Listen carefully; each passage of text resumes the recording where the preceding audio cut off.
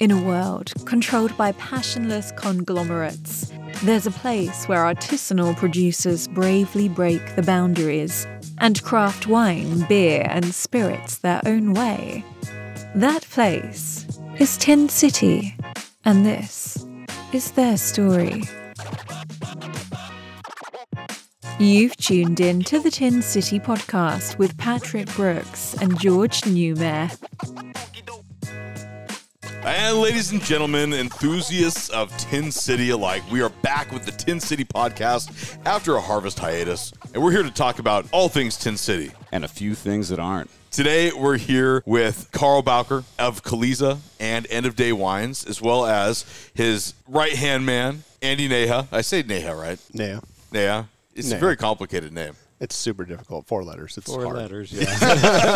Yeah, your 4-letter name. School teacher. Yeah. So, I've heard lots of 4-letter words, and yours is definitely one of them. Hey, boys, rock and roll. We're here with the Tin City podcast. Let's crack a lemonade to begin this. Oh, the sweet sound. Ooh. You like that, huh? Fresh. Oh, fresh. Lemony. No scurvy here. Cheers, gentlemen. Thanks Cheers, for joining boys. us. Cheers. Thanks Cheers. for being here. Clink, clink, clink. Clink, clink. Yeah, it's not as romantic with a can, is it? You can still do that. That's pretty good. That's refreshing. Yeah, it's definitely not as romantic as popping a bottle, right? That's one of those things like with screw tops. I don't see any, well, I do see some screw tops. Screw tops are great. I'm a huge fan of screw tops. Cans, these are great closures for lots of different products, but it's never going to be as romantic as popping a cork, right? For sure. But there's the right place at the right time for different closures or different bottling vessels, yeah. For sure. Cans, they keep everything nice and fresh. It's like Coors Light. Only better. Only better. Isn't that one of the beers, George, at the Barrel House that you guys originally made was the Templeton, right? Mm-hmm. And they said, George, I want you to make me Coors Original. Yeah, he's like, can you make it a banquet? And I'm like, I don't know what you mean. It kind of caught me off guard. I didn't learn that at UC Davis. What's a banquet? And he like ordered me, one of the owners ordered me a beer at a bar and had it in glass, so I didn't know what it was, and like in a pint glass, and he was like, what does this taste like to you? And I was like, I don't know. He's like, isn't it amazing? I'm like, it's all right. What is it? And he's like, it's the most amazing beer you'll ever have. I need you to make it. I'm like, well, what is it? And he's like, Coors Banquet. It's like, oh, yellow bellies. The finest. Yeah. So that's what Templeton was supposed to be. But now Templeton is morphed into something entirely different. It's called Standard Ale. It is a lager, but it's like your classic, clean, something you don't have to really think about. But we do give it a little kiss of a dry hop with Australian Galaxy hops. So, it's craft beer. I don't want it to be... But it's just like Templeton itself, right? Too forgettable. It's not the Templeton we remember. We've got all these world-class winemakers here making amazing wines and really elevating the area, right? Just like that beer. And one of those is definitely Carl with Caliza and End of Day Wine. Yeah, thanks for having us here in your barrel room. It smells glorious. It smells of like vanilla, right, and like just like cocoa. Is that just the barrels? A lot of new oak? Or you guys making mochas back there? Is there we're a not making cappuccino mochas, bar? Yeah, for sure. Part of the dynamics of the fermentation is probably smelling some of those things. But you're sitting right next to the barrels, no doubt. Are you barrel fermenting in here? We barrel ferment a lot of our whites and some of our rosés, but typically the reds. In years past we would pop the heads off some barrels and we'd ferment them, but as we've grown, those smaller vessels just become a real pain in the ass, and it's better to just use something larger format. I mean, again, I don't be large. We're a tiny little winery, but, fermenting, an eighth of a ton at a time is kind of difficult. So for sure, that's small potatoes, man. Well, it also takes up a lot of space, right? So it's all these little ferments take up so much space when we can't stack them. Utilize that space a lot more efficiently with different tanks and things like that. Yeah, so you can't see it from here, but around the corner where the barrel room is, we actually have the current vintage of wines that are dry, but we also have lots of rosés and whites that are still fermenting along. But we're at the end of the harvest season, so and hopefully they're going dry in the next day or two. Oh, they're going to get there, man. Most everything's dry at this point. We only got a couple of whites that are just hanging out. Yeah, you guys ever add rescue to it? We've had to add rescue at times, and doing any restarts or something like that. Freaking amazing. We found that really helps on the restarts for sure. Even with takes any toxins that are in there out of there, and the yeast kicks are right happy. back up.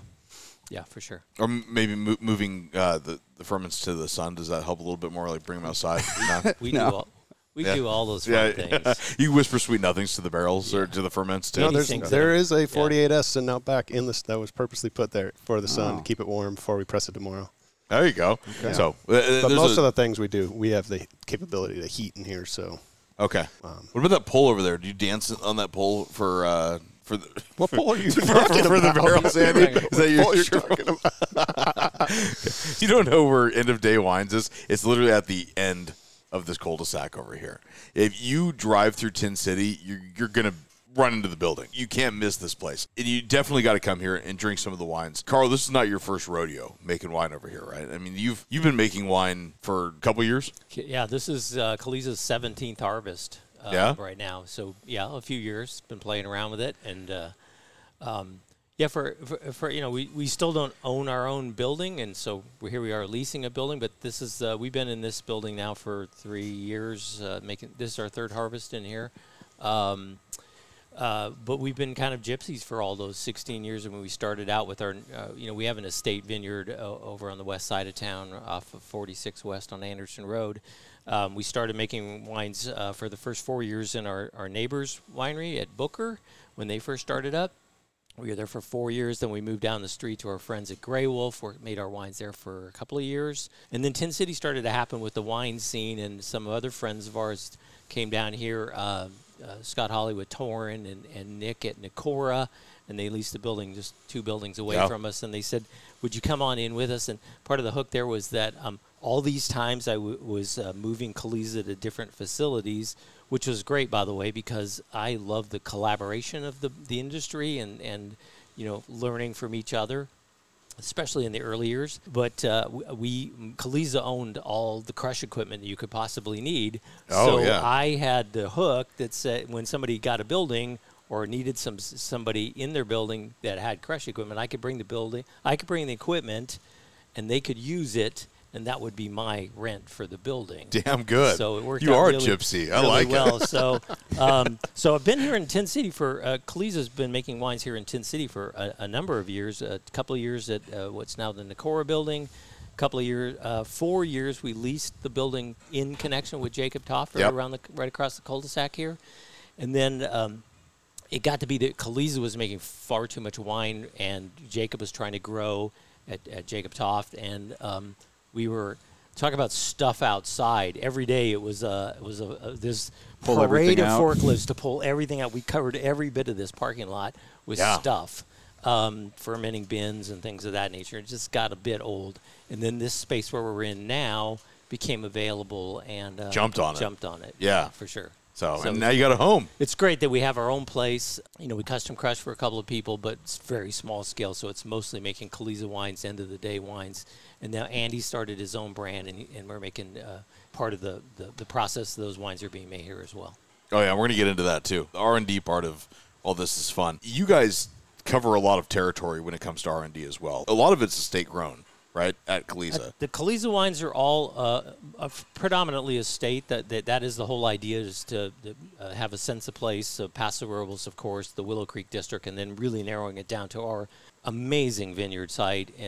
Probably, we think one of the best in all of Paso Robles, and we certainly in the region. We rub shoulders on various property lines with some of the best of Paso Robles. So, and we think our site grows some amazing Rhone and other varieties. So, we try to feature predominantly estate-grown fruit in our Caliza wines. That's not to say we won't go out and buy a little bit of fruit here and there, and we do. One of the wines we're going to try today, if we get to it, because there's a whole lot of bottles on this table. We'll try. We can at least try, because many of them are open. One of them is a blend we call Companion, which is Cabernet Sauvignon and Syrah. They really pair well together. Initially, when we started making it, we were using fruit that I was growing at my home property, where my home, Pam and I live. But that vineyard didn't survive very well in the first drought that I've experienced it. Yeah. So we started having to source fruit, and now we source all that Cabernet Sauvignon. But the state provides the Syrah piece of that. Caliza is on all sorts of labels. Yeah, and it's been on a lot more over the years. But now we need to make more wine for the brand, so we keep a bit more of it. But I mean, it's stellar. It's I don't patting ourselves on the back, but it is some of the best fruit that you could get. So why not feature that in our estate? But it is fun to get out and source fruit, and so that and I know we'll talk about it later. But the End of the Day series of wines, all under the Caliza umbrella, is made with all sourced fruit. So that's a differentiating factor. Should we talk about that kind of towards the end of the day? Good play. So would you say you were a grower first? Was that originally where you started? Yeah, that was your passion? That was totally I mean, I came from a horticulture side of the world. A combination of horticulture and event business. But I had greenhouses and nurseries in 3 western states for wild growing plants and renting them at conventions and trade shows. So I had about 23 years of growing experience. And then when the passion to make and grow, to make wine and grow grapes came, I went back to school and went to, I went and did a lot of the extension courses at UC Davis. I went to the Napa Valley College and took their full 2-year associate wine and vit program. Wow. Those are probably pretty good institutions when it comes to. They were fun. Yeah. Both. Of course, viticulture and Davis. grape Davis. Yeah. For me, it was I already had a college degree. I didn't want or need to take the time to go back to school and get another 4-year degree. Yeah. From day one, for me, the idea was I wanted to have control over the process. I wanted to be the farmer and the winemaker, and over the course of the years, the team's grown. Andy's a really a big integral part in the winemaking here. Probably I couldn't have got through the last couple of harvests without him, quite frankly. It's always still my goal to grow the fruit, to control the quality of the fruit, to put the best fruit possible forward, and then let that fruit sing in the wine. We don't Caliza wines are pure. They're just fruit, and they're just what Mother Nature gives us, and we let them sing and let the vintage and the fruit and the vineyard speak for itself. My first introduction to Caliza wine, it was before I ever met you personally. Years ago, I was bartending. And this is before I ever got to know you, got to know your passion behind the wine, got to know your passion behind the growing process, how dynamic of an individual you are. This wine comes across my glass, and I taste it, and I'm like, what the fuck is this? This is made in Paso Robles? I couldn't believe it. Bouquet of beautiful, juicy fruit. It blew me away. It was your azimuth. That was my introduction, and I just start popping this bottle of wine by the glass every single night at this hotel, and people were coming and raving about, oh, you still got that open by the glass, and I mean, it rocked my world. And then I got to meet you, got to meet the person behind it. And like, that's so one of the coolest things about Paso Robles, one of the coolest things about Tin City, right, is meeting the producers behind that fruit. It just makes it all the better when you get to know Carl and what you put into the wine too. Yeah, I don't know about that, but I definitely agree with you about the passion of the the industry, and whether it's brewing or winemaking. Those of us that are here doing it, it's because we want to be doing it. Yeah. And it's just not a gig or a job. It's something. Sure, we want to make money. We want to make a living off of it, but we do it because we love it and we love what we produce. And it shows. I'm happy to say that. Yeah, I'm happy to hear that you thought it showed in the bottle. I mean, that azimuth. Sorry, I told you earlier, but I failed to bring a bottle of that because I knew you liked it. But that's okay. That like azimuth is our flagship. I mean, that is the wine that got me. That style of wine is what got me in the business. I love the wines of the Rhone Valley. We are very strongly Rhone producers, and most of our vineyard is planted or those Rhone varieties. But if you draw a line across the earth latitudinally, right, like Paso Robles, Rhone Valley, or pretty close, right? Pretty close. Pretty close. Yeah, I mean, there's significant differences, of course.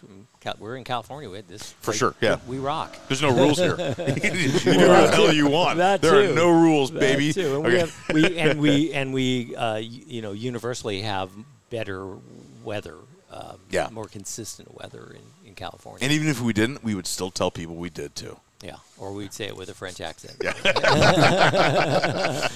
All right. On that note, what's the first one? So what we have on the table, because the first wine, you said an aha moment. For me, the first aha moment really about wine, my family didn't think, when I was growing up, wine wasn't on the table. I wasn't really involved with it.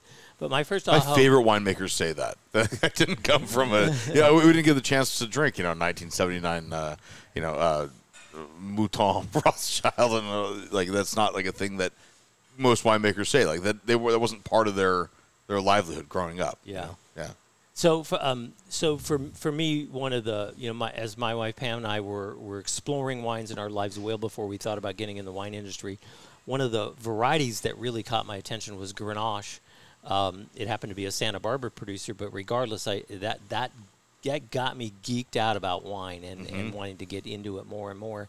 And I could talk forever about Grenache, and I could talk forever about grapes and varieties and all that good stuff. But what I brought, what's on the table here, and I wanted to start with is and I've heard some of your other podcasts where you've chatted a bit about concrete and some of the other fun things, which we as small producers get to do. We get to play with and try different things. So this is a 2015.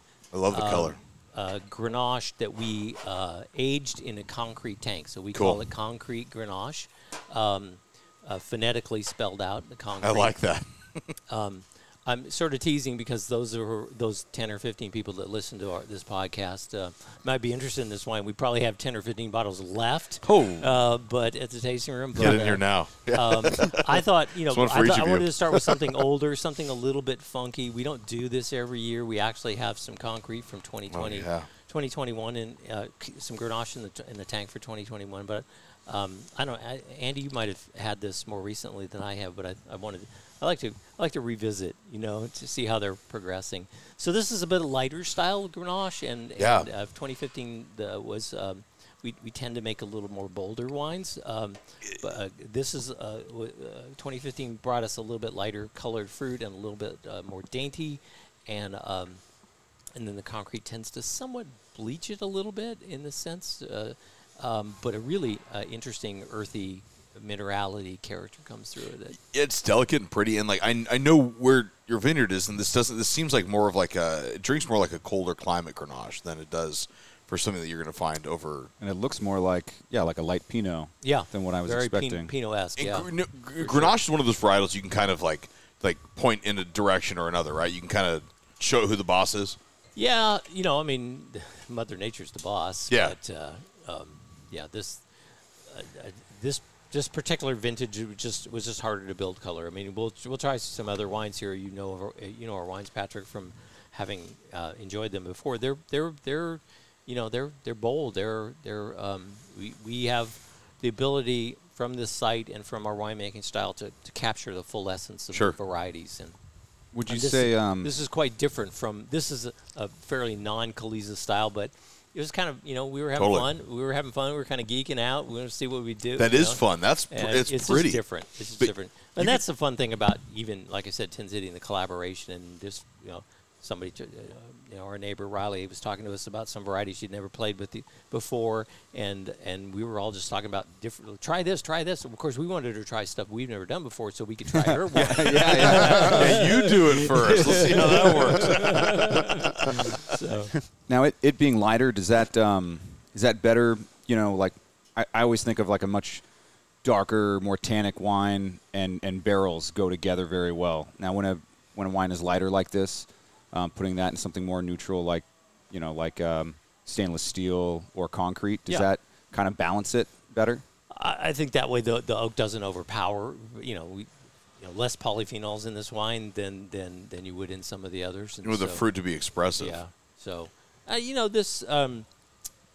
Tasting this now, I mean, most of our wines, we build them and we craft them so that you can enjoy them upon release. We actually barrel age and bottle age for a good period of time, almost 2 years, almost 3 years, as a matter of fact, 2.5, 3 years before they're released, because the idea is we want them to be enjoyable upon release. There's nothing worse than saying, hey, this wine will be good in a couple of years. Yeah, don't touch it. But buy it now. Yeah. No, that's silly. We did that for you. It's enjoyable now, but we put enough stuffing in these wines. We have been doing this for a while that we know these wines also have ageability. This particular wine, maybe not the length of ageability of some of the others. Maybe this is quaffable, and we should drink this in the next few years.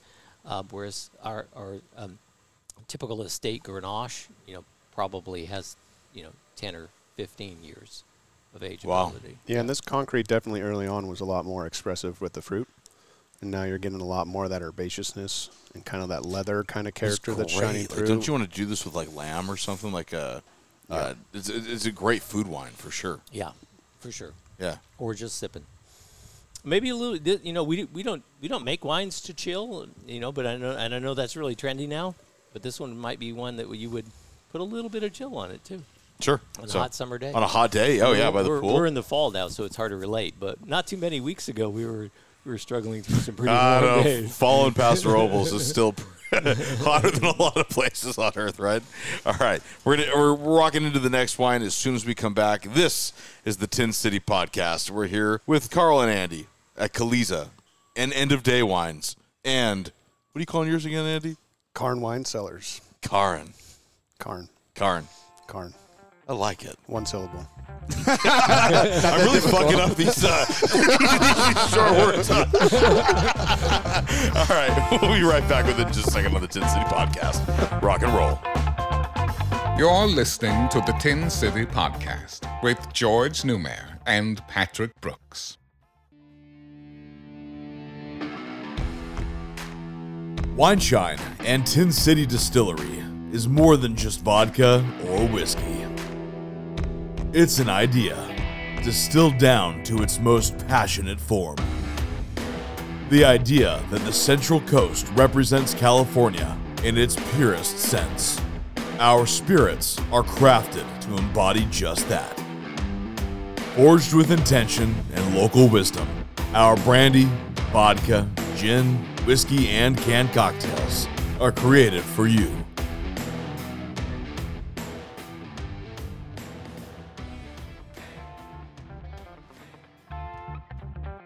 Okay, we're back. Did you miss us? We missed you. We all have Caliza wine in our hands. Hope that you, our dear listener, have the same thing. Or vodka. If not, make an beer. appointment. Make a tasting appointment now.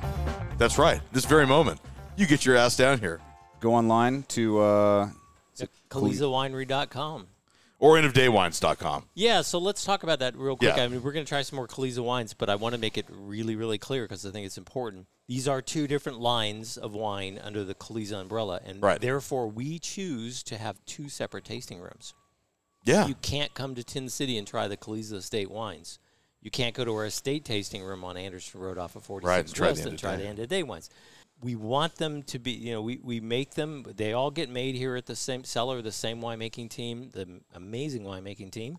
But do you hear that down there? But I felt from the very beginning that it was, and we'll talk about more about end of the day wines. But if you want to try the Caliza wines, CalizaWinery.com, we'd be happy to book an appointment for you. We're open 5 days a week for tasting. Those other 2 days a week, even if we're available, we'll have tastings for you. Hey, what a fella. And the end of the day wines are the website is endofthedaywines.com. So two separate spots, all under the Caliza umbrella, same team. My recommendation is to make a tasting appointment at both wineries. I like your style. In the same day. I like your style. Yeah, then you get the best of both worlds, right? Well, come down to Tin City, which is a blast. It's always fun. Just have a beer or two or three, and then a barrel house, and then roll down here and have some great wines, and then stick around for the food and the fun in the evening. There's lots of concerts and music and a lot of fun stuff. Maybe go have some hooch with Patrick here at. Yeah. we've got that for sure. You still pour the whiskey on the counter and light it on fire? Of course. Okay. That's a chef. What kind of place would we be if we didn't do that, right? So, when you have flammable things, you light them on fire. So as a kid, my dad would always we would call them wooies. He would finish the bottle of wine, a bottle of whatever he was drinking, bourbon or whatever. And then we turn all the lights off, and he'd drop a match in it and go, woo. Wooey. We're always waiting for the wooey. Dad, you're not drinking enough. Go ahead. Yeah, I hope there's not a sad ending to this story. Nobody should ever try this at home, but we do it with like high-proof spirits in like one of the big 5-gallon water jugs, right? What? Yeah, you swish around the high-proof Don't spirit. Don't even tell people about it. Oh, my God. No. People listen. There are 10 or 15 people listening. I know, to the all podcast. 10 or 15 of you, I hope you're not pyromaniacs. Yeah, you drop a little match in it, and it makes this fun noise. And how much alcohol is in this 5-gallon? You empty it out. So it's the same principle. Instead of a 750 bottle, you're using a larger. So it's a bigger show. Yeah, exactly. It's more like high proof too, so it's a little bit more flammable. It goes a little higher. Well, I don't recommend drinking it at that proof, though, for sure. That's when we were during the pandemic giving out sanitizer to everybody. It was based on that high proof spirit, and we had to put like Bitrex. It's this bittering agent so you don't consume it, right? Yeah. But I really was scared. I was warning everybody. I'm like, don't drink this, man. This is like, this is the high proof. This is the real deal. It one time, my old man and I were lighting a burn pile, and we had a burn permit and everything. We had everything. You're not supposed to use accelerants, though, right? Right. But I put a Dixie cup of high proof all over this thing, and I lit it, and my old man's like, that didn't work. It's not on fire. And I was like, It's burning. Yeah, it is. Wait a sec. You just stand back, man. So woo-wee. All right, and I'm smelling this going, woo-wee, baby. What is this? This is my companion, isn't it? Yeah, this is the companion blend. We named this one specifically because we were growing Cabernet Sauvignon and Syrah, and they just go so well together. This one is actually, we've now, the vineyard that we purchased the Cabernet Sauvignon from also grows Petit Verdot, so this has a little bit of Petit Verdot. We buy Cab and Petit Verdot, 10% Petit Verdot, but it's always it's generally always fairly equal parts of Cab and Syrah because they just great combination. Cabernet Paso Cabernet may be different than other parts of California or the world. Maybe a little darker and a little less herbaceous, but Cabernet still has herbaceous characters. Yeah. And Syrah just sort of a warm blanket, fuzzy blanket, sort of softens off some of those rough edges of the herbaceousness in Cabernet. It's always a really popular wine that we make. We've been making the Azimuth that you talked about, companion, and the Syrah that we're going to be tasting since the beginning, since 2006. This companion is unbelievable. Like that blend, it's one of the flagships of like L'Aventure. They're Optimus. Right. You're one of your next door neighbors, right? Literally on the other side of the fence. Right there. They do their Optimus the same. Not the same proportions, but the same varietals, right? That are honestly, you bring that up. That was kind of a bit of our inspiration because we had Cabernet and we had Syrah from two separate vineyards. We had some Cabernet at the ranch where we live, and we had the Syrah on the estate vineyard. We're Rhone producers. What do we do with this Cabernet Sauvignon? And the fact that Stéphane Asseo at L'Aventure was doing that blend with Cabernet Sauvignon and Syrah, one of the very reasons he navigated himself to California. Yeah, to the United you can States. throw a rock to where he's doing it. So he can do it. That plus, when we were learning about wine, Pam and I were drinking a lot of Australian Cab Shiraz blends. Yeah. And so this was kind of our, what do we do with these two varieties? They're great alone, but we want to put them in a blend. And Stéphane was a bit of an inspiration from next door, and the fact that we've been enjoying some great wines from Australia with those two varieties blended together. It definitely works there, and it works here too. These are so good. And you talk about those two varietals that are going to have so much character into them, Cab and Syrah, right? Like on either side of the fence there, the Bordeaux fence or the Rhone side. Those are the flagships, right? Yeah. And you put them together, and you get so much depth and character. Oh, I'm glad you like it. It's amazing. So this one you got to sink your teeth into with a nice steak, right? For sure. Yeah. This is like filet mignon with a little red wine demi-glace reduction on it. So this is yeah, don't even mess around with that. Just do a 2.5 pound, 3 pound cowboy cut ribeye. Damn straight, man. Just butter. Butter. Andy, you're not screwing around, brothers. Sear that thing off in some beef tallow, and you're good to go. Is that what got you into the wine industry, Andy? I have this beautiful cowboy cut, but I need some wine to pair with it. Kind of. Yeah, and my father-in-law and mother-in-law got me into wine, really. My now wife, Michelle. Yeah. And, just exploring it, pairing it with food. It's perfect. So at the same hotel that I worked at before I knew you, before Andy ever worked for you, they come in. It's Andy before it was your wife, Michelle, right? Yes, that's correct. This is a long time ago. And so before we got married. There's this drink called a lunchbox, and I hope this is appropriate. When you have to ask that, you know that it's not. Yeah, I know it's not, but it's at this point, and I'm already doing it. We're recording. Michelle's not here. She's not here, so yeah, she calls this drink the Michelle's lunchbox, and so That's how I knew them for years. Was like, oh, it's the Michelle's Lunchbox crew. And when you guys didn't even live here, right? Nope. Yeah, down south, speaking of Michelle's Lunchbox, Yeah, we taught you that drink, man. It was just on from there. oh man, it's something else. So that's and then that's my favorite cocktail in the history of drinks is the Michelle's Lunchbox. We're going to put that on the menu at the distillery for sure. What is in a Michelle's Lunchbox? I couldn't even tell you, but we need Michelle here. You got to know. Time. I know there's orange juice. Yeah, there's orange juice, and I think it was like apricot brandy and a drop shot of like orange juice and like Coors Light or something. You're right. You drop it into a Coors Light, right? Yeah, it's with a little bit of orange classy. juice. Like, it just tastes like everything in your lunchbox. You got like the fruit there. It's kind of like the PBHA, little apricot. And his wife is this lovely woman, right? She's like, and dropping this juice box into her Coors Light, and it's a classy libation for sure. So the Michelle's Lunchbox, I'll never forget. So classy, yeah. Unforgettable cocktail. I really of my hotel bartending days, there's probably only two things that I can take from there that I really loved, and that's Carl's wine and Michelle's Lunchbox. Okay. If you need inspiration for another label name, though, Michelle's Lunchbox is really a. I don't think that's taken yet either. No. So I think it's available. I think there's probably a URL out there. You better go get it now. Although we got to be careful. Let's Google it first. See if that's used. Might redirect you to. We'll use your browser for that. Oh yeah, Michelle's Lunchbox is my companion. Okay, so that's .com. I'm in love with this wine. This is the ticket. Kind of the best of what Paso Robles can do to me because there's so much depth here. There's so much character going on. Like this is grown in the right place too. I mean, right, you're in the heart of the Templeton Gap over there, right? Yeah, we're in technically in the Willow Creek. It's technically Willow Creek. Okay, yeah. Where's that delineation then? Like between Templeton Gap and. Well, Highway 46, is it 46? For the most part separates it, but because you're on that side, to the east of us, not far from some of the vineyards right next door, becomes Templeton Gap. So we're kind of on kind of on the edge there, right? On the edge, But you're still getting a lot of the coastal influence. Well, I think all of the Templeton Gap sub-appellation in Willow Creek gets the same cooling aspects as, to some degree, the Adelaida district as well. Yeah.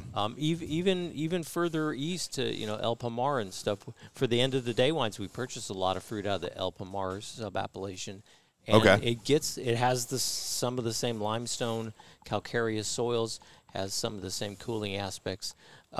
So when the gap opens up and those cooling breezes come through, it spreads out. And but with the Willow Creek, I mean, it's the bomb. It's the bomb, dude. Yeah. Being an agronomist and coming from that background, did you have your eye on that district when you came here? Were you I'm clearly back then it was just all one appellation, Paso Robles.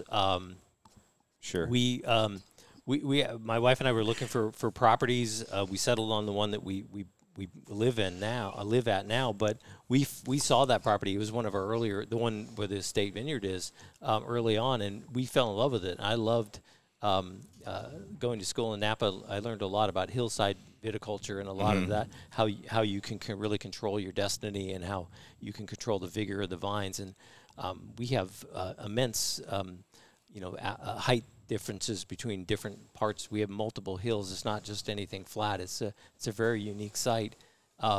So I was drawn to that. I was drawn to the limestone shale soils. And, sure. They say in real estate, location, and we clearly picked a good one. So what is it about using the hillsides to increase the vigor of the vines? Well, decrease the vigor of vines is really what it is. Is that to stress it. Water, will go to the lowest denominator. So the tops of the hills, the middle of the hills, quite often even the bottoms of our hills, especially in this drought period, we just isn't any water. So we can control the amount of vigor that the vine gets. We can control the amount of water. We have a drip irrigation system, so we can monitor that and give it just the amount of water, so we get just the amount of canopy growth that we need to ripen the fruit appropriately. But we're not fighting excessive vigor where you get all those green herbaceous characteristics by a site like what we have. If you were in a lower lying area or some other places where it's just flat and it's going to always be the same, and if you get excessive amounts of rainwater, there's no way to make it go away. When you're on a hillside, it literally soaks in and goes to the lowest level. Sure. So that would increase the herbaceousness and less fruitiness? It would decrease the herbaceousness and increase fruitiness. So the reverse, if you were in a low lying and you had more water. Okay. Is that the name of the game for you? Like, what are you looking for the most in the fruit that you're producing? Is it like I said earlier, first and foremost to showcase the site, what the site will deliver for you, and then to get the full expression that we can from the location for the fruit. So, the ultimate fruit characteristics and what the terroir, what the soil will bring you. So whether that's the limestone chalky characteristics. And what does that calcareous soil do for your grapes? What is that character? How does it present? In a number of ways. I mean, you get that chalky characteristics in the soil from the soil. You get, but what it does is really it allows the grapes to maintain more of their freshness than it would in just clay soils. Mm-hmm. It allows the grapes just to remain sort of natural acidity. We do very little acidulation. We do very, very little acid adds to our wines because of the site and the soils allow for the grapes to remain with high enough levels of the various organic acids that we want in a wine to make it fresh. I mean, you said like you said, Patrick, this wine is rich and I don't remember all the words you used, but bunch of good shit. I mean, but really my goal when making wines, and Andy, we think alike. What our goal is to make a balanced wine that has lots of fruit characteristics, lots of the other lovely things that terroir and soils bring to it, balanced with acid, balanced with alcohol, all of those things. And then we talked about barrels. I mean the barrel influence that it's in check with the wine, but for the Caliza wines, I mean it's all about the site. It's all about the farming practices. It's all about lower yields in these shale limestone. Of course, there's a little bit of clay there too, but and you said, it's a balance. Low enough vigor that we can get the full physiological maturation of the grape, and then the same once we get it to the winery. Okay, and I don't think it's ever been described to me so well. So thank you. Oh, thanks. Because people are always like, our calcareous soil, but nobody's ever really, put it in those terms. It's a huge factor in the wines of Paso. There's lots of limestone in the soil. Sure. Well, I should say, since we're talking about limestone, the name Caliza means limestone in Spanish. Okay, there you go. We purposely picked that name because we were growing in limestone soils, that we were making wines from our estate vineyard that was high levels of calcium deposits. You see, bottom millions of years ago. We find whale vertebrae and all that other kind of fun stuff in our site. Yeah, and here you are on Limestone Way too. I never put those two together. Yeah. How about that? Coincidence? I think not. Yeah. No, the limestone of Paso in general is a huge factor for the quality of the wines that we were making here, and we have a long way to go. The wines are amazing. They'll keep getting better over the years. Awesome. Before we break off, let's try this Syrah real quick, because I have a feeling that this is. Maybe I just made this up. I feel like this is your flagship, right? Like this is Syrah is what you love to do. Yeah, the most. Without a doubt. I mean, our site is incredibly suitable for Syrah. We planted, and you talked about why we picked the site and all that stuff. Once we picked the site, I just knew it had to be the fire for Syrah. So fire. The initial vineyard was planted. Half of the initial 20-acre vineyard was planted to Syrah. Last year we planted 5 more acres, and 4 of those 5 acres were more Syrah. People say, why do you double down on Syrah? Because this is what we can produce. It does so well there. It's perfect for it. So amazing. And that's a pretty bitchin' thing about California in general. Is just like France, we have different regions that produce different varietals. I'm not going to say better than others, but differently than others, right? And that is what's cool about California. We have so much going on here. In Paso Robles, I feel like Syrah is the varietal to grow. I think this is the mecca of Syrah growing for sure. And definitely where we're at on the west side, Willow Creek, Tumbling Gap. Yeah. So Okay, that was the narrative I was telling myself in my head. First on the Tin City Podcast, which we're going to be back to you in just a second for the end of our day.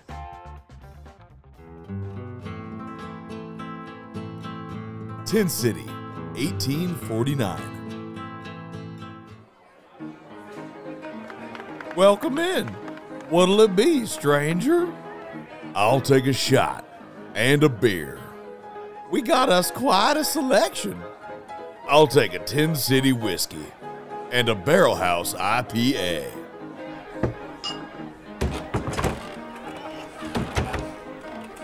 Oh no, it's the Wild Ale Kid! Empty those pockets and reach for the sky.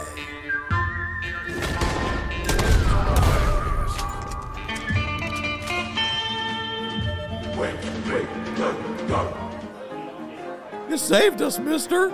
Drinks are on the house. Nothing gets in the way of my Barrel House IPA. And this Tin City whiskey sure numbs the pain of smoking them misguided outlaws. I don't drink often, but when I do, I drink in Tin City.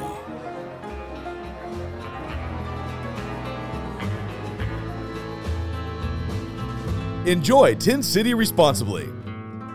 Please don't bear firearms in Tin City. Tin City, good times since 1849-ish.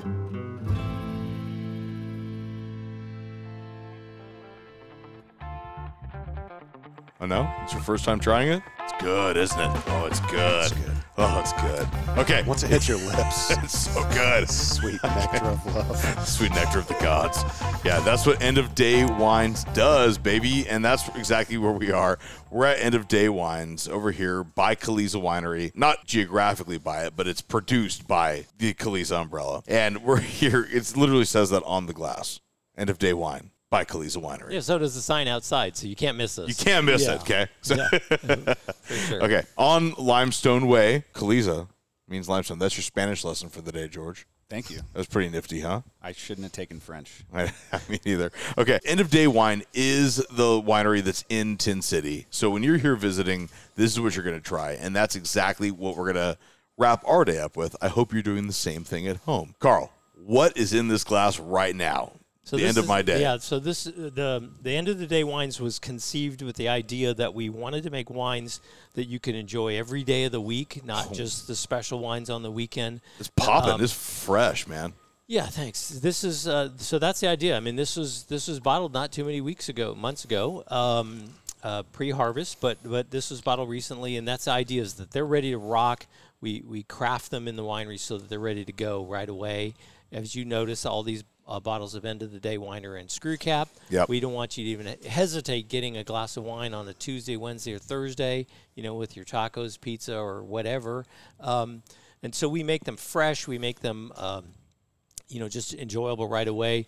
And we always say, who doesn't want to enjoy a great bottle of wine or a glass of wine at the end of every day? Hell yeah. So that's the idea here. Wine key necessary. So we wanted to, the idea was to craft wines, and we have a lot of cuvées, so we can, cuvée meaning blend, so we can just blend various things together. As I mentioned earlier, we source all the fruit that we put in the End of the Day wines. So we work with some vineyards all throughout Paso Robles, east side, west side.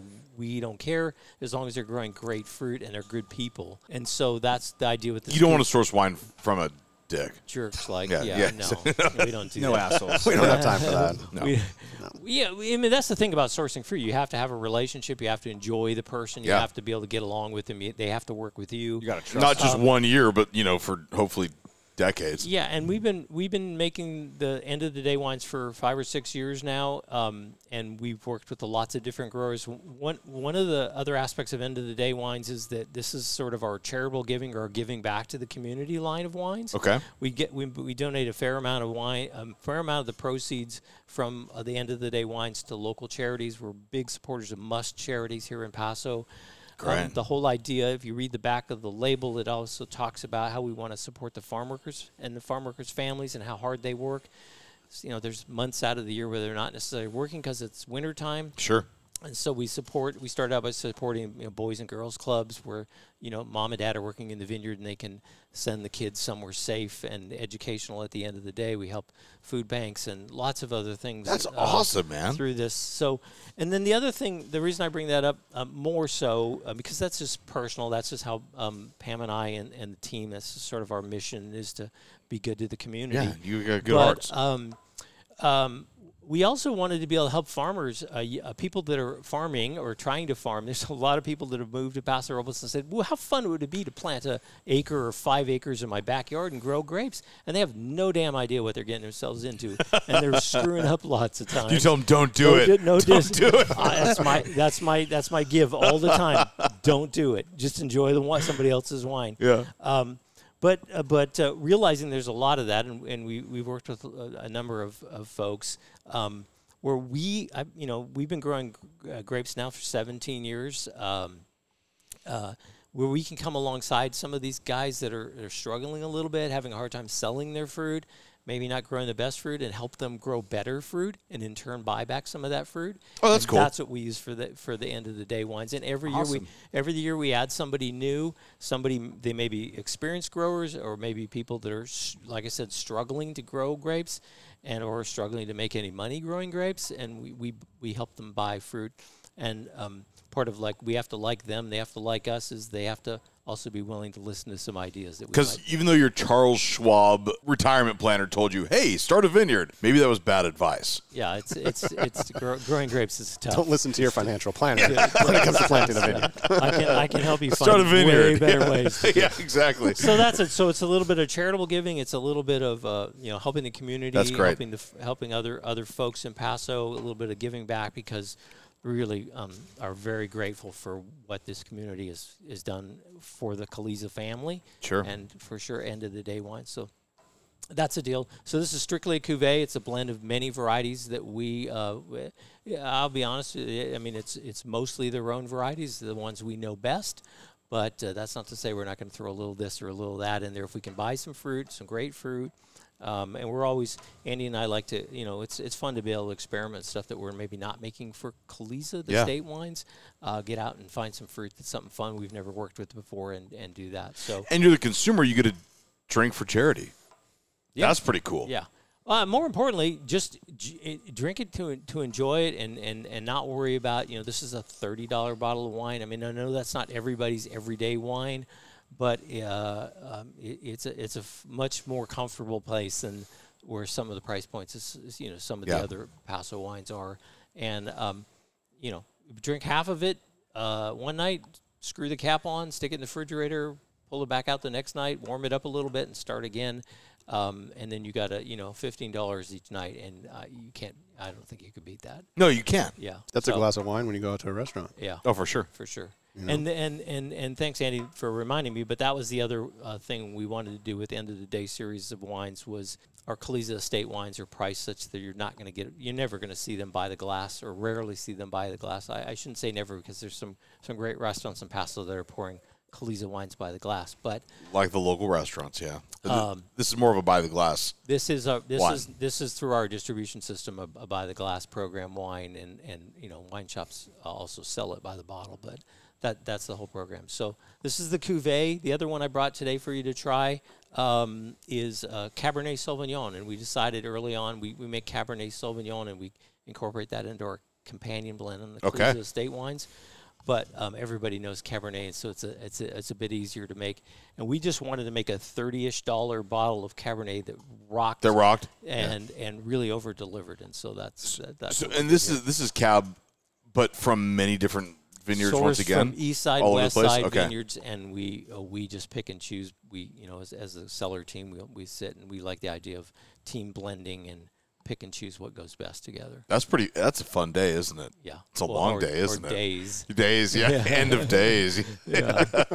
So that's it. And the last thing I would tell you is about the label. I know it's a podcast and people listening see that. Well, But the label is a piece of art, and this is a little bit more part of the community, supporting the community.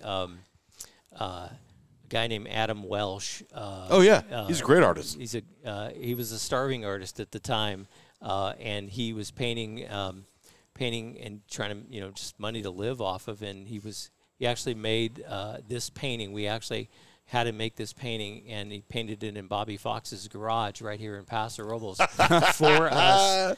And if you look closely the at the actual label, mayor you'll of Paso Robles. see, A lot of people don't realize that. we just wanted something that had a moon rising or sun setting, and so we got that there. We put the vintage in the middle of that. And then we wanted something that looked like field workers, and so that's what we have down here in the bottom. The rest is abstract, which is Adam's great at. It's cool, man.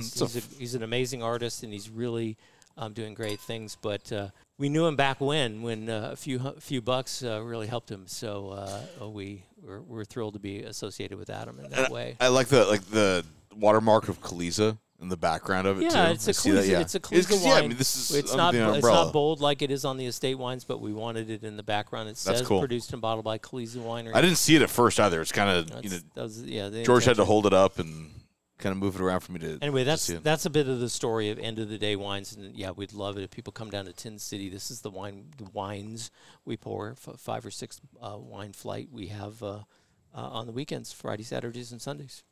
That's great. I like it. So, these 2 wines are the ones you'll find in the marketplace a lot, too. And then we make a white, an Albarino, that's out there a lot that you can find. Wait, do we get to try the cab, too? If you want. Pop that I want to. I love it, man. I want to try anything that you make, you guys. It's interesting, because you said it was abstract. I thought the field was like rippling water on a bay. And then being from Oakland, I saw this piece here as a crane. So where the cranes kind of hang over. Cruise ship, the ships come in there, and then I thought this was supposed to be something back here was supposed to be like a Morro Bay rock kind of just in the distance, and it's kind of funny. That's the whole idea. So many levels. People can get out of it what they see, you're like, oh, I feel connected to that, You're like, what do you see? Yeah, that's what it is. And the best way, if you want to be connected, you got to come down here to End of Day Wines and try it. You got to see the artwork too, but also. Damn, that is a banging $30 like cab, I said, man. The whole goal is to over-deliver, and Andy and the team really knocked it out of the park. That's amazing. great. Yeah. So you were talking about how you kind of have this system where you support smaller farmers who really need more information, don't know what they're doing, and they're trying to do this hobby farm. Yeah. I want to plant an acre of grapes. And I live along the Salinas River, and for most of you who are listening, you don't realize the Salinas River is just a dry patch of sand. 99% of the year. It's a deep underground river. So, and then you see George all hairy sometimes, coming out in the middle of the night out of the riverbed. And with the goats. It's very frightening. Yes. There's a legend. So Spooky Hollow, and there's George. We live right on the riverbank, and as you go up the bank, it goes from being very sandy to very high in clay. Yeah. And I wanted to just plant about an acre of it, and I do fermentation. Obviously, I know to some extent what I'm doing, and I thought it'd be fun if I've got friends with resources. I could press a small amount of fruit and make a barrel a year. What would I want to plant? Well, an acre you could probably make more than a barrel, but. If it was yielding appropriately, yeah. Okay, well, hopefully, yeah. Well, if you farm it right, we might be able to work a deal and work some of that fruit into the end of the day program. Okay. You left something. You left something out here though, because I've seen George grow a lot of things down in the riverbed. What he does is, So it would not even that necessarily. It's not all grapes. It's not all grapes. But what he does is he actually goes and digs out a little moat around when the river's receding, right? He'll dig something out, and then he'll plant right in the riverbed corn and whatever the hell else you plant. And it grows pretty freaking well. And then what he'll do is he'll put a little a fish tank pump as the river keeps receding. With a solar with a solar cell on there. And so this is it was just an experiment I've done a couple years. Right. And so I'll dig trenches because like you say, the water is running underground. Yeah. So if you dig down a a foot or two. There's water there. And so, yeah, I'll put a little fish pump, the solar cell. Pump the water over to and I'll just grow stuff basically straight in the riverbed in the sand and grow corn and cucumber and tomatoes. I stopped doing that because I found out about the old abandoned mercury mine. Oh, yeah, poisoning your child, things like that. So also, there might be just a legality issue with it in general, but I'm not sure. There's definitely a legality issue there. Yeah. There is, without a question. That wouldn't stop a guy like you. but more about like me, trying to grow on the bank where it goes from more sandy. Yeah, I loam think the to more clay. biggest key is that you would want to look at where the dividing line was, where that sand, if you could determine where that sand was and where that clay is. It's pretty noticeable, yeah. You would probably want to have completely different rootstock. Okay. So most of the time, most of the professional grape vineyards are planted with an American rootstock with a grafted fruiting variety that typically has European origins. We would definitely. I'm happy to work with you if you like some input, but you definitely want to have take the input, George. Something that was more sandy soil oriented rootstock, and something that's more clay. And so even within a 1 acre vineyard, it would definitely, because that is quite a stretch between different soil types. And I will say it's got to be pretty good though. You can't screw this up, because if it's going to go into a bottle like the Caliza End of Day wine, it can't be crap. Yeah, I know. I got to do it right. Yeah, I know, because it's pretty damn good. And the delineation well, he might be making hooch for himself. That's pretty okay clear. too. That's but, fine too. I'll help you distill. If you Wait, guys, no, I won't. if you guys it's turn illegal it down, to distill outside it'll head of the this way. license, so Oh, yeah. can't do that. Edit that out. But somebody recommended that I should grow Sangiovese in the sandier segment. Because they both start with an S? I just know that that's what they told me. Yeah, I'm not that familiar with Sangiovese. Interestingly enough, we purchased some Sangiovese for the End of the Day lines wine this year, but this is our first time working with it, so I can't really tell you for sure about that. But there's definitely different. I think more importantly, the type of rootstock is really the factor. You could plant the entire thing to the same variety, sand and clay, but the rootstock is the driving force on what you're going to get out of that. So you don't get phylloxera? Well, you would typically not get phylloxera. How do you say that again? Phylloxera? Phylloxera in a sandy soil. In a sandy soil, yeah. Oh, that's true, right? Yeah. Okay, yeah. So that's why we use American rootstock. But like in Argentina, they don't really need American rootstock because it's a sandier soil, I think. So yeah, that doesn't really. Yeah, I mean it's a soil-borne pest, but that's for another podcast. That's right. If you have any questions on phylloxera, Wikipedia that shit.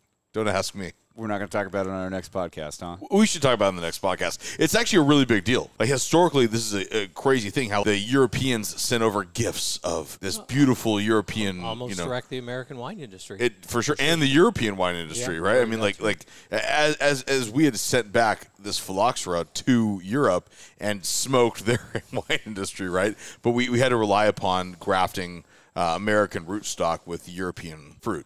I'd look into something like Carignan or Cinsault. Okay. Look at something like that. Say maybe take a note for some of the guys up in like the Lodi area and up in those old vine areas that are growing that stuff in sandy soils. Yeah. Yeah, they grow great stuff there. And it's hot up there. Ouch. Yeah. We're like talking about how we're Carl not as said 15 people listen to the podcast. Nobody from Lodi listens to it. But maybe check that out. Yeah, they probably don't even have reception on their phones to listen to this. So far out there. I know. Creedence Clearwater Revival's still stuck there. They can't get out. Yeah, to that point, I mean, don't plant Cabernet or Syrah or something that's widely planted. Plant something like Andy's spot on. I mean, plant something that's trendy. These are old varieties, been around a long time, but are trendy, and somebody would be interested in it. Yeah, they make great everyday drinking wines. Make great wines. I've seen people try to. I'm just talking shit. Try to like amend a small amount of soil, just totally unsuccessfully. And when I lived in Santa Cruz, I was working at a vineyard in the Santa Cruz Mountains, and they were like, "Oh, we just put a handful of like oyster shells in here, and we're gonna make this. We're gonna augment the soil forever and ever." Yeah, and I was like, that doesn't seem like it's gonna work. And sure enough, like it's just a half-baked idea, and so I knew that. Were you growing grapes there or both? Both, yeah. I've never touched the stuff myself, but I hear good things. Okay. Okay, well, let's see how full of shit Andy is or not, actually, by trying your wine. He's doing good things. He's doing good things. Okay, so this is, we Carn. decided we can't say it. Carn. But spell it. Cairn. It's a derivative of the word cairn, which a cairn is a monument built out of stacked stones. Okay. And so, but we like to refer to it as Carn. Cool label, too, dude. So I was actually talking to somebody from Australia, and so the word cairn is Gaelic in nature, and so when she pronounced it Carn. And so that kind of stuck as like the pronunciation of the word. So don't think of how it's spelled. It's like sommelier or phylloxera. Like, don't think of how it's spelled. Just say it. Just say it. Carn. There's a hit YouTube song that could help you remember it. It's about Carn. Thanks, buddy. It's Carn. It's Matt. No, you guys. No, don't know. I know. You know It's got the juice. Yeah, it's got yeah. the juice. Yeah. So since we just had some, it's got the juice. It's got the Andy, you got the juice. So since we just had some Cabernet Sauvignon, I figured I'd pull out Holy shit. something that was pretty special to me this year. This is the first year, 2020, that I got fruit. And I wasn't planning on doing a Cabernet Sauvignon.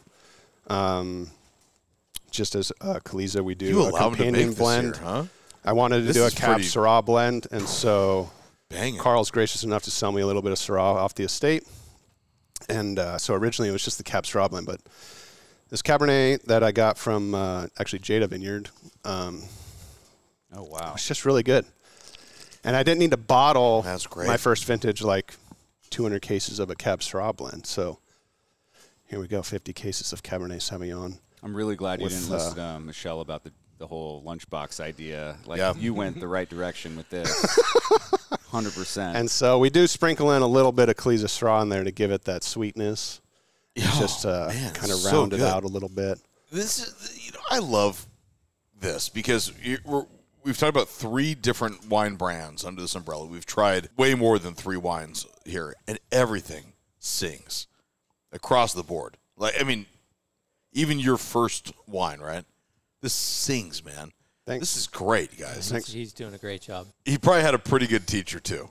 Would like to think, yeah. Pat himself on the back. Come on. Heck yeah. That's Across the board. what this we're is doing great here, stuff, you yeah. know? We're not messing around. Okay, and where can you get your wine? Nowhere. That makes it so much more special to me right now. yet. Not yet. Not yet. So this is Yeah. literally the first kind of experience of people being able to taste the wine. really? We're getting licensing in Awesome. place, but we don't have a tasting room location yet. But we will be pouring at the Garage East coming up in November. Awesome, man. And basically at that point we should be able to be open. A lot of for people sales. who aren't from around here don't know what the Garage East Festival is. What is it and where is it? So the Garage East is a festival that showcases small producers. I mean, you can be as small as making 50 cases of wine, or I think if up to 1,500, I think is their limit, somewhere in that range.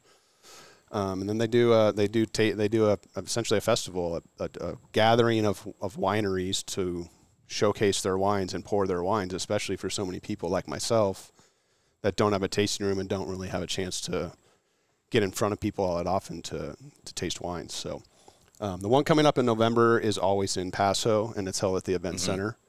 But they do a few throughout the year. I think they do one in Santa Monica down south. They do one in Solvang, one in Sonoma, and I think they do one other as well. But So that's where you're going to get a hold of your wine, or at least try it. that'll be the first chance for people to really get out there and try it. Yeah, I think you better get there because at the amount of case production you're doing, I think it's going to get sold out. Yeah, first one. it's really small. And this Cabernet Sauvignon, I mean, I pulled it out from my best pals here, you know. So this is something that will That's so be good. kind of a wine club only option because we didn't make that much of it. So in order to get that, you're going to have to kind of join the family. So Okay, well, to determine how quality this really is, the way to do it, I didn't make this up, actually. This is something I've heard for a long time. So if you can read the Surgeon General's warning in the most ridiculous Shakespearean accent you possibly can, Andy. No way. No, you don't understand. Like, you have to do this if you want to be a winemaker in Paso Robles. Everybody else does this. Considering Cairn is a Gaelic word, you can also do it You can do in an Irish. An Irish, like, go over the top. And, like, I wouldn't even know where to start. If you do a bad job right now, nobody's going to drink the wine ever.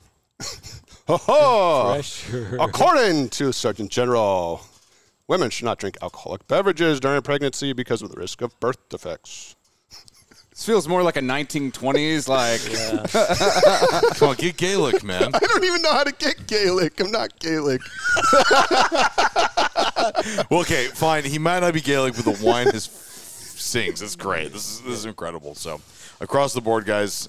Yes, Irish eyes are smiling. Yeah, you guys make great wine. You don't necessarily read the Surgeon General's warning very well, but besides that, your winemaking skills. That means that we're good winemakers, though. Yeah, exactly. Yeah. Definitely stick to the You can't just be everything. I mean, you know? the British don't make great wine. So. No. They're not great dentists either. But they're great at being imperialistic. That's their number one thing, man. Hear, hear. Hear, hear. I'm not going to get political on this one. No. Okay, you guys, really a great smorgasbord of wine. That is the technical term for this many wine bottles that we've just tried, for sure. The holidays are coming up. If you are looking for any kind of wine, come to End of Day, come to Caliza, and definitely taste through these wines. This is incredible. Okay. And please go to the Garage East Festival. It's super fun. These are wines that you really won't try anywhere else.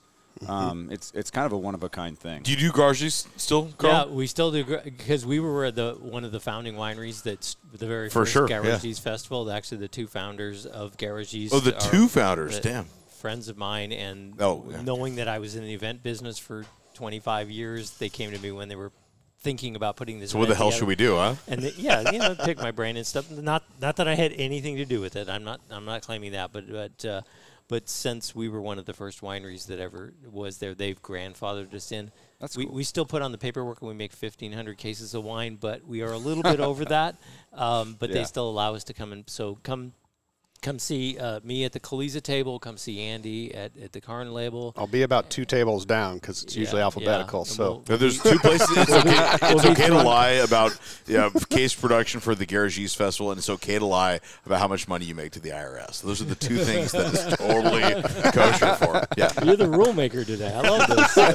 Can you hang around? We could change some other rules. Yeah. Sure. Yeah. Bring them on. Okay. Yeah. And if you come to the end of the day tasting room at the right time, you can experience some winemaking happening, especially in the fall or at the right time. You never know when we're blending or bottling or so we're sitting in sitting in things. the cellar, and this very space we're sitting right now is oftentimes where we set up tables for tasting in the tasting room. Oh, cool! Smells like chocolate. Not a bad place to be. Well as outside if the weather is right. We have a little room over there. COVID kind of nixed the room for a while, but we sort of. We have a lot of space and COVID, what's that? Yeah. We have it on good authority to Carl and Andy do tastings shirtless quite often, too. Yeah. Yeah, so ab muscles.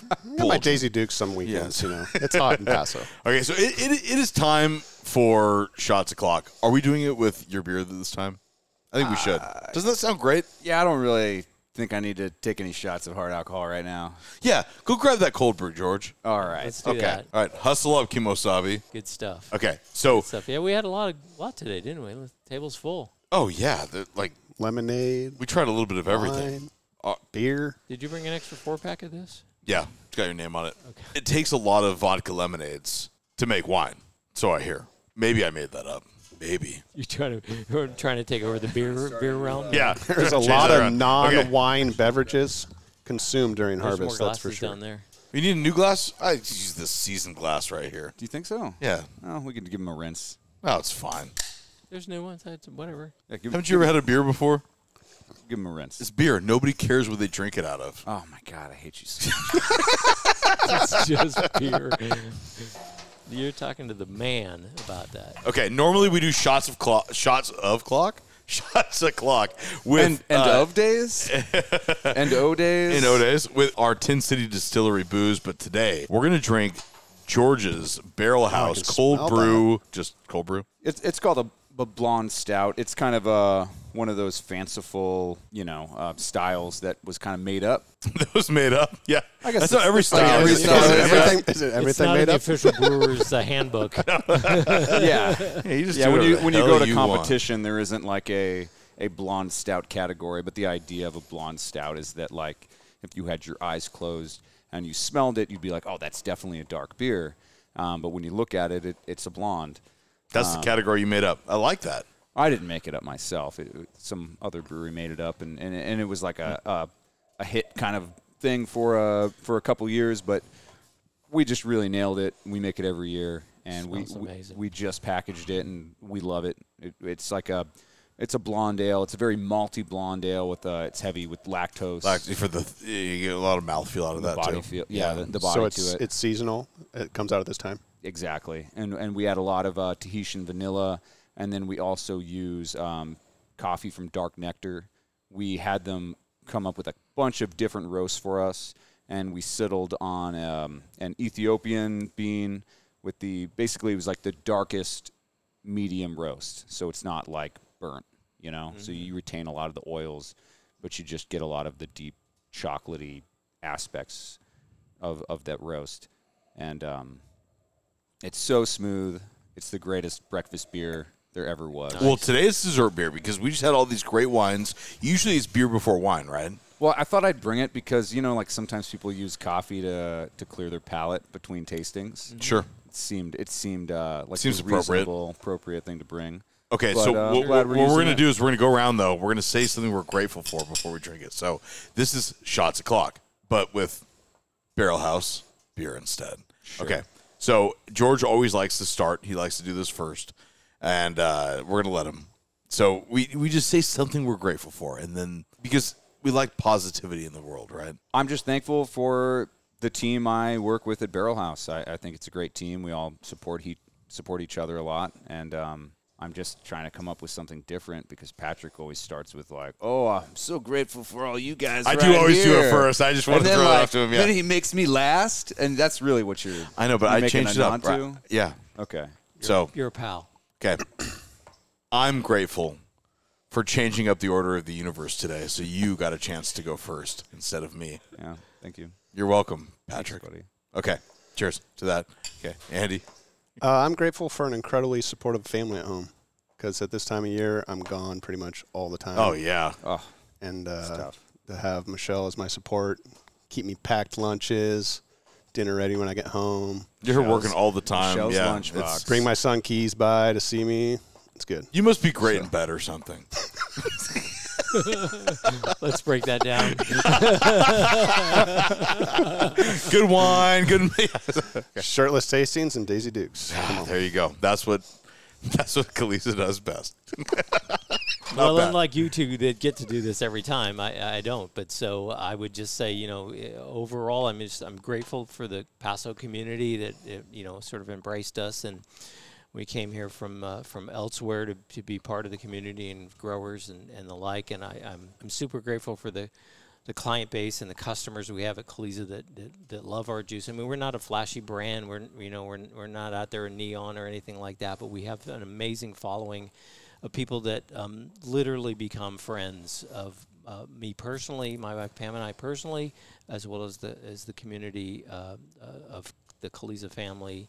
And I'm thankful for the team that we have. We have an amazing team of people. Couldn't do it without them, and we continue to grow every single year. And I'm just thankful for all these blessings. Hey, and you're on the money because what you've done in the community has really been a huge integral part of it. When I think of Pastor Opals and I think of hospitality, Carl Bowker is one of the names that pops up every time. Thanks. Cheers to you guys. Cheers, guys. Damn, George, that's pretty good. That's amazing. It does hit the spot, right? That's great. You'll be drinking. I left the rest of the 4-pack in your fridge. You'll be drinking it tomorrow morning. Feel like $1 million. I will be drinking That gives that me a tomorrow little morning. First thing when you get here, man. That's a harvest is done, baby. Okay. 6 a.m. pump over and cold brew from my friend George at Barrel House. I love it because it's not heavy, but it's got that richness and that creaminess. And Oh, yeah, it's so good. I'm not even like a huge coffee drinker, but I love this beer. It's amazing. So, well done, buddy. Yeah, that'd be perfect on my Cheerios. All right, come on down to Tin City. We got booze, we got beers, and we got end-of-day wines by Caliza Winery. Okay, it's the place to be. Thank you for joining us for another Tin City podcast. Thanks, guys, for joining us. We really appreciate it. Thank you for sharing the wine with us. Thank you for sharing your new project over here, Andy. Karn. I nailed that, didn't I? One syllable, Patrick. It's got the juice. It's got the juice. George's favorite song. It's stuck in my head constantly. All right, boys. Cheers and have a wonderful rest of your harvest season. Thank you for letting us interrupt it. Thanks for Appreciate it. including us in this. All right. Cheers. Party on.